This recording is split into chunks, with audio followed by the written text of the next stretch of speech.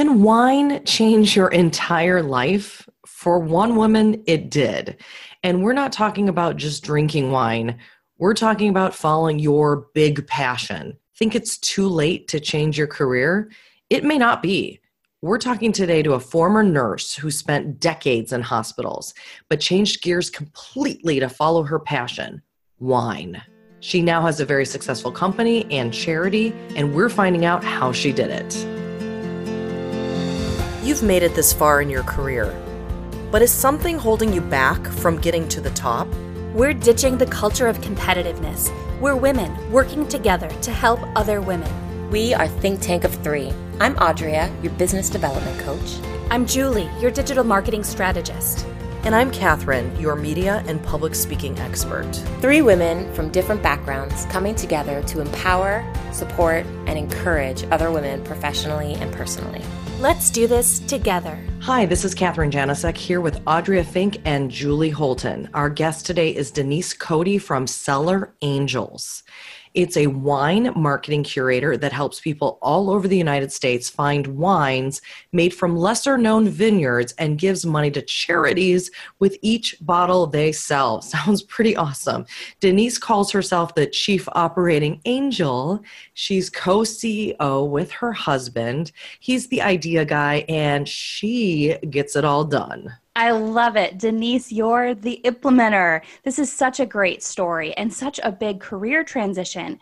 Denise, how long were you a nurse? Thanks, ladies, and thanks, Julie, for the question. I worked in surgery for 20 gratifying years, including 3 mission trips to South America, making people see. We did cataract surgery. Wow. Amazing. And then, made the leap because, you do that for so many years and you're just ready to go out and do something on your own. What made you decide to leave nursing and switch to your passion? And were you maybe a little scared of not being successful in that shift? It's a major shift from nursing to wine. It was a big shift. I don't think I knew what I was in for. And in 2007, I made the leap, opened a wine shop. And at the time, I had no fear. But then we opened the doors and my fantasy of having people lined up around the corner wasn't there. And I kind of thought to myself, what have I done? And so at that point, the challenge was on. And it was through that wine shop that Cellar Angels was born, actually. We were buying from distributors here in the area. And we realized that there were so many great small wine producers out in Napa and Sonoma particularly. That's where our roots were. And we wanted to make certain that they got introduced to wine enthusiasts. Wine distributors won't pick them up because they have too small of production. And so during that time, around 2010, we launched Cellar Angels to leverage the internet. Kind of got the inspiration from a company called Groupon here in town. And we thought, why can't we leverage the internet to help out these small producers? And so Cellar Angels was born. Okay, so what you're getting at is that, when we go to a restaurant and we open up a menu, depending on what city you're in, you have a selected number of wines that you might see in that city or that region that you live in the United States, right? And that's controlled by the distributors?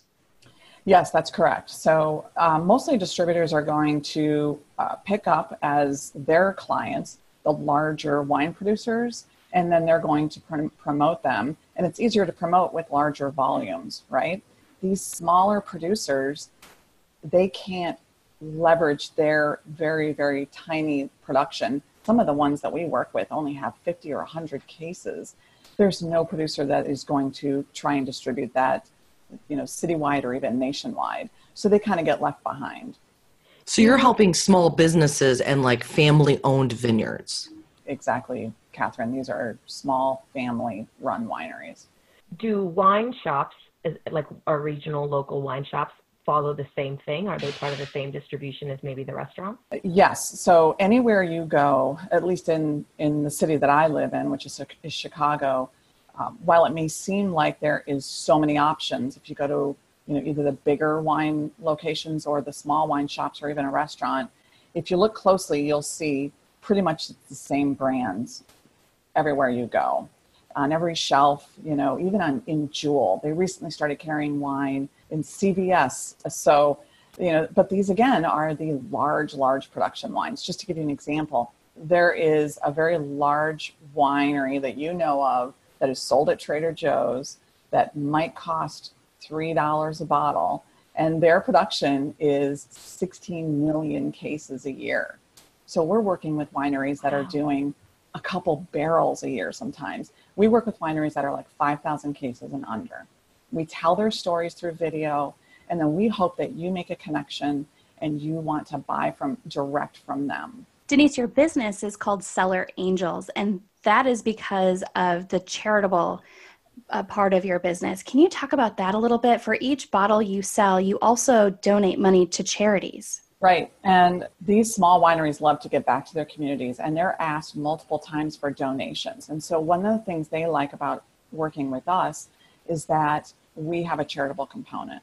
So from the consumer side, you come to the website, you find a wine that looks interesting to you, you have watched the behind the scenes video, it resonates with you, and you go to make a purchase. And when you make your purchase, you get to choose from our 15 charity partners something that resonates with you. Let's just say it's a military charity, for example. So the Patriot Education Fund is a great one. You can then buy your wine, support a small business winery, and a small charity as well. That's awesome. How did you guys go about selecting the charities that you'd offer on your website?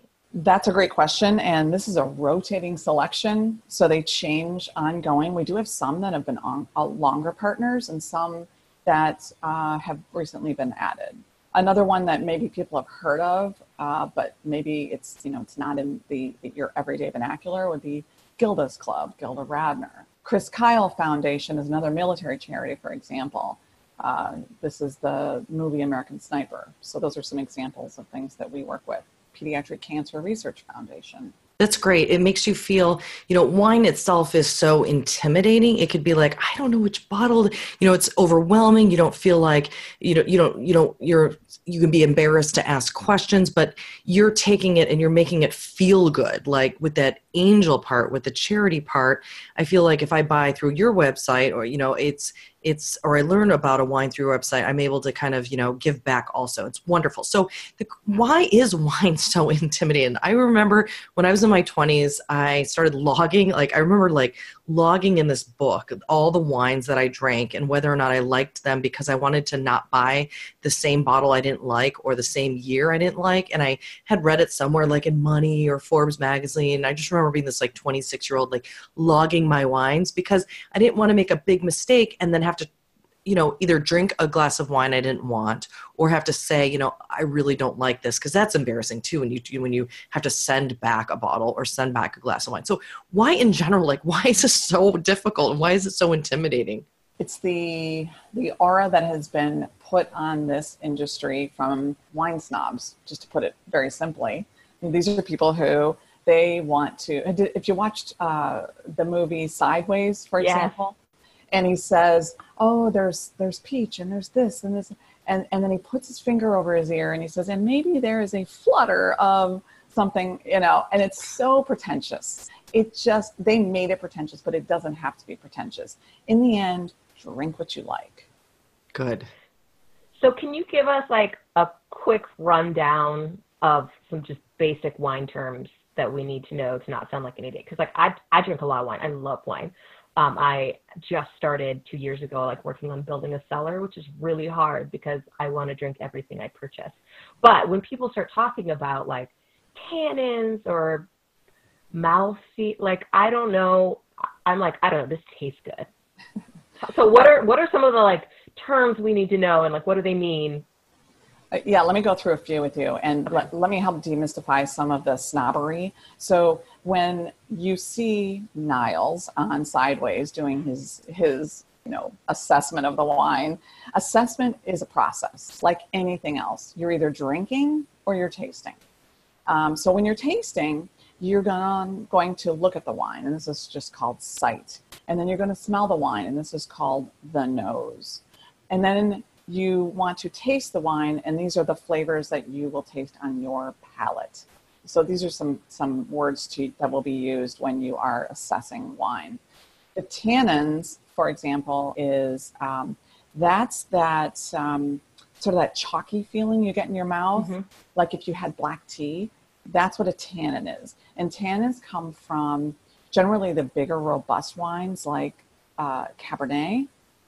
They can also come, as though, from other things in lesser quality wines. If they, like, for example, if they don't hand destem, these are some of the things that our small production wineries do. They hand sort and hand destem. So if everything's put through a machine, you're going to get some of those stems in there. That's going to cause some higher tannins. So that's what tannin is, and it can come from its authentic source, which is the skin, or it can come from lesser quality practices. And then what else did you say? You said tannin. Mouthfeel. Malolactic fermentation. Is that your thinking? I don't know. I don't know. I've just been told, like, this has a mouthfeel of. Oh, mouthfeel. And yes. I'm like, it feels like wine in my mouth. Yeah. You know? So mouthfeel is like a 3D perception of the wine. Does it have tannin? That's a mouthfeel. Does it feel fruity? Is it sweet? And then when I swallow it, does it have a long finish? Do I still taste it 15, 20, 25, even 30 seconds later? So that would be the finish. And this is, again, things that you would do when you're assessing wine. And a lot of people, I mean, if you go to look at our tasting notes, people love tasting notes. So we do them on every single wine. When I do tasting notes for my business, I often do the finish because people love to know how long does it last. Denise, I love hearing you talk about this because your passion really shines through as you start talking. And I know our listeners can't see you, but you're smiling and you just really get into it. And this is a passion that you share with your husband, owning this business with him. So I want to just stop for a minute and talk about the business aspect and being entrepreneurs. What is it like owning a business with your husband as your partner, your business partner, as well as your life partner? And like any other relationship, there are things that come together nicely, and sometimes there are challenges. So one of the things about our relationship is that I find working with him comforting and frustrating. I find it synergistic and frustrating, and I find it productive and frustrating. I'm noticing a theme here. This is great. But overall, I think we're a really good fit. He's sort of the dreamer, and I'm the one who gets things done. I'm the practical one. Most of the time, it's a really good fit. It's effortless, but there are times we have to sit and negotiate on things that we disagree on.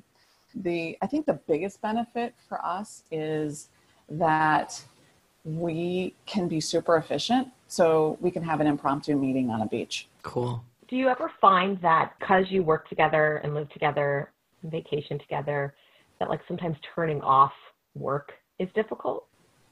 Yes. And maybe how do you navigate that? Really, it's about setting boundaries and then having reasonable, thoughtful, negotiating conversations.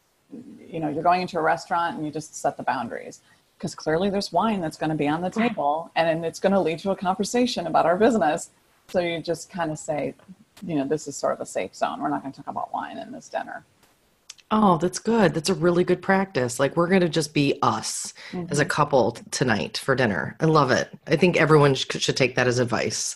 Maybe, don't talk about the kids. Don't talk about your job. Like, there's got to be something that's sacred for just the couple to stay close, right? Right. All right. So you have a couple. You already gave some really great tips for Audria, telling her, about the mouthfeel, et cetera. But let's go through a couple more tips. Most of our listeners are professional people who may come across this. They're ordering wine for a group or, maybe some friends at a restaurant, or what if it's a work dinner and it could be pretty daunting. Again, that whole pretentiousness, it's intimidating. What can we do to sound a little more educated about wine? Let's start with the lists. Like, how are the lists organized? Did you have a tip on getting the best price also on a certain variety? Yeah. So the lists are generally still kind of leaning towards the snobby side of the wine industry, in that they're categorized by like grape type or region. Well, if I said and I have no idea what the wine knowledge is of this lovely group of ladies here, but if I said to you, oh, Bordeaux, what kind of grape am I going to taste in this wine? You know, mostly you probably wouldn't know. So the wine lists that are categorized by region or even grape type, you may not know what a Tannat is. So these things sometimes can be a little bit elusive. I was a little enthused on my trip to California recently. I found a couple of lists that were categorized by taste style. I'd like to see this moving a little bit more in this direction with a lot of the restaurant wine lists. So, for example, they had a section called bold reds. Well, that's pretty explanatory. Yeah. And my list. Whites. So I'd like to see a movement like that. And then as far as a value, Catherine, I would say stick to more of the obscure regions like Chile, New Zealand, or Portugal. So, you know, these may not be Burgundy and Rhone and Napa Valley, but they are making some amazing wines in these regions, and the prices haven't caught up yet. I just got back from New Zealand and drank a ridiculous amount of Sauvignon Blanc because that's was everywhere. And in the States, I never drink it. I'm not a big white drinker, but in New Zealand, like every bottle was good. Yeah, New Zealand is really starting to come on the radar, and they're upping their game. They're doing a great job. You know, on that note, so let's just say that you're in a restaurant and somebody says, I'd like a Pinot Noir, and this is one of your clients, and you're paying. So you want to find a good Pinot Noir at a good price, right? Well, the go-to region for Pinot Noir would be Burgundy, the most famous Pinot Noir region in the world. It also has some of the most expensive wines in the world. So to your point, I would pick a Pinot Noir from New Zealand. They're amazing. Good to know. So I'm in the Pacific Northwest. So Oregon is our Pinot space. And then I should know, but I don't know what Washington does. If you are looking at something that's like local in my region, right? If I'm at a restaurant here, is it worth getting something from like New Zealand for Pinot versus an Oregon Pinot? I would say Oregon would be considered local to you. And if it were me, I always try to support local. So Oregon tends to be more Pinot Noir. Washington tends to be a little bit more Merlot and Cab and things like that as far as reds go. I mean, if there is a Pinot in your area, I would always support local. Not only do you support your local community, you small producer, because it's going to be easier in your local area to get access to these small producers. But, you know, then you're going to probably get a good quality wine because your restaurant vetted it. I love to hear that, Denise, because Julie here and I will admit I do not know much about wine other than I'll drink it. Even if I don't like it, I'll pretend and I'll drink it. But Michigan girl here and love our cold climate wines. And I find myself ordering Michigan wines because it's much easier for me to, we only have so many of the vineyards here. And so I've come to know which ones I like and don't like, plus supporting local makes it easier for sure. Okay, so when I'm not ordering my Michigan wines, because those are the handful that I know you have some tips on getting a better quality of wine when it comes to ordering by the glass. So what are those tips? Which one should we order? Julie, I'm so glad you asked that. This is such an important thing to know. Because when you go to a restaurant, like any other business, they're trying to make money, right? And when you look at the by the glass list, you're gonna tend to want to go with the less expensive red or white, whatever you're choosing, that's by the glass. And this is actually the most marked up wine because they know people choose it the most. So I say go with the second least expensive. It's so funny you say that. I was just in a restaurant 2 days ago, and they had one of my favorite, I call them Tuesday night wines because they're cheap and easy. It was Two Hots Trot. And so you can get Two Hots Trot for, I think it's like $90 a case at Costco, right? Super cheap, which is also how we buy a lot of our wine. In this restaurant, it was $40 for the bottle. And and it was the cheapest bottle. So that's what we ended up buying. And I remember thinking like, but that makes sense, right? Like people are going to buy this low priced bottle. And you're spot on because it's so marked up. This is something that my husband and I were just talking about when we were on our business trip in California. when are the restaurants going to start understanding that people are bringing their own wines to restaurants for a reason? They're too overpriced. And like you said, you can get this bottle for, what did you say it was, $9? If I buy it in a grocery store, it's $8 or $9. When I buy it at Costco, it's $7 a bottle. It's, yeah, so, and 40 in the restaurant. People just don't want to spend that. This is why those other tips with going with the more obscure regions are even more important. Absolutely. And I always feel guilty when I do buy a bottle, and you're buying the ambiance, right? You're at a restaurant, there's all that, but I'm hope, Denise, that there is a change, because I think we're all getting smarter, and there's so many BYOBs in major cities where you can just bring your own bottle of wine, or you can pay a corkage fee or something, because it's just so frustrating knowing the prices as we all get a little more sophisticated, knowing how much that bottle should be, and then having to pay 400% more. It's really frustrating. All right. So what if I'm trying to tell the som or the waiter a price range, but I don't want to actually say it out loud? I want to give them kind of an idea without telling my clients or my friends that I'm looking for a $50 bottle of wine or nothing more than $100. How is there some kind of like a little, how can I say it with still being sophisticated? Right.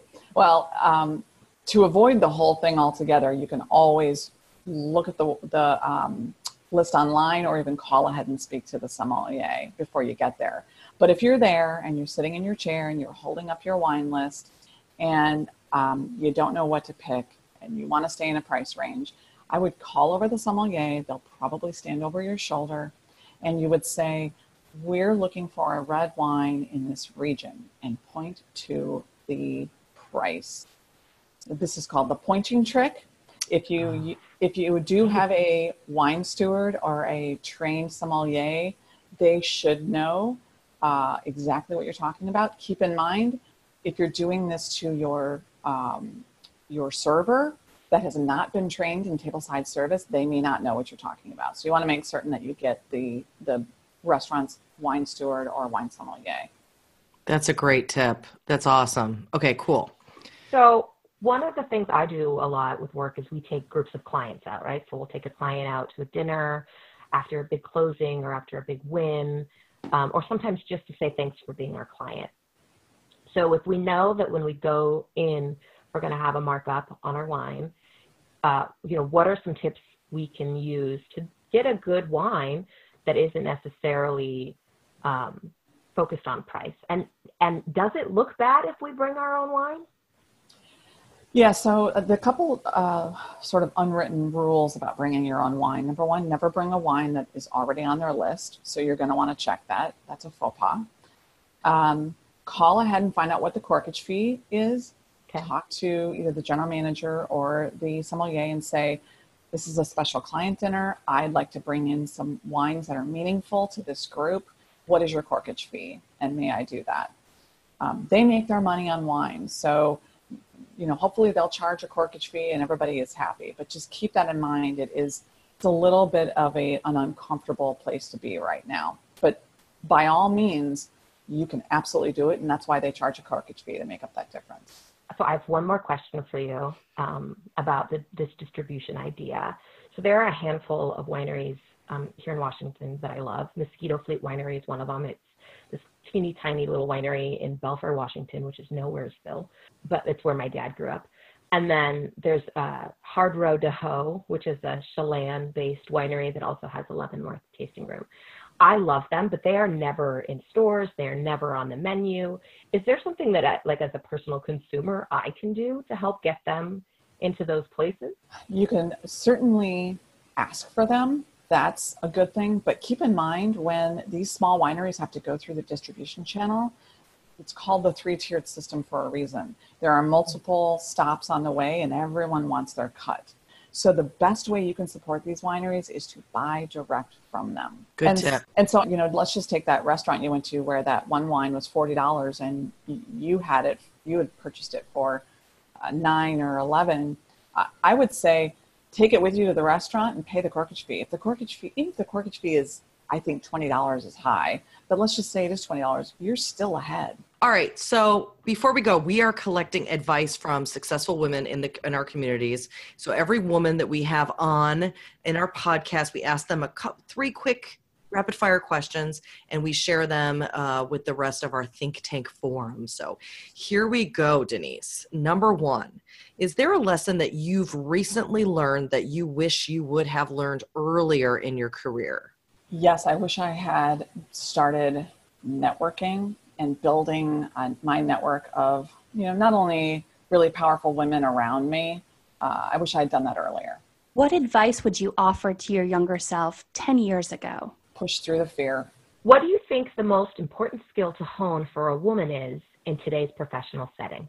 I think, at least for me and some of the women around me, I think ask more questions. We tend to be, we think our voices shouldn't be heard, that we should just be seen. So I would say ask more questions, get more clarity. I love it. And this is why we do these kind of podcasts. We ask questions of professional women who started businesses or who manage amazing things. And Denise, that was great. I think, a little bit like push through the fear. Love it. That's a great tip. Push through the fear, because we all deal with it every day. And imagine all the things that you wouldn't have achieved with this amazing business that you have if you did not say, you know what?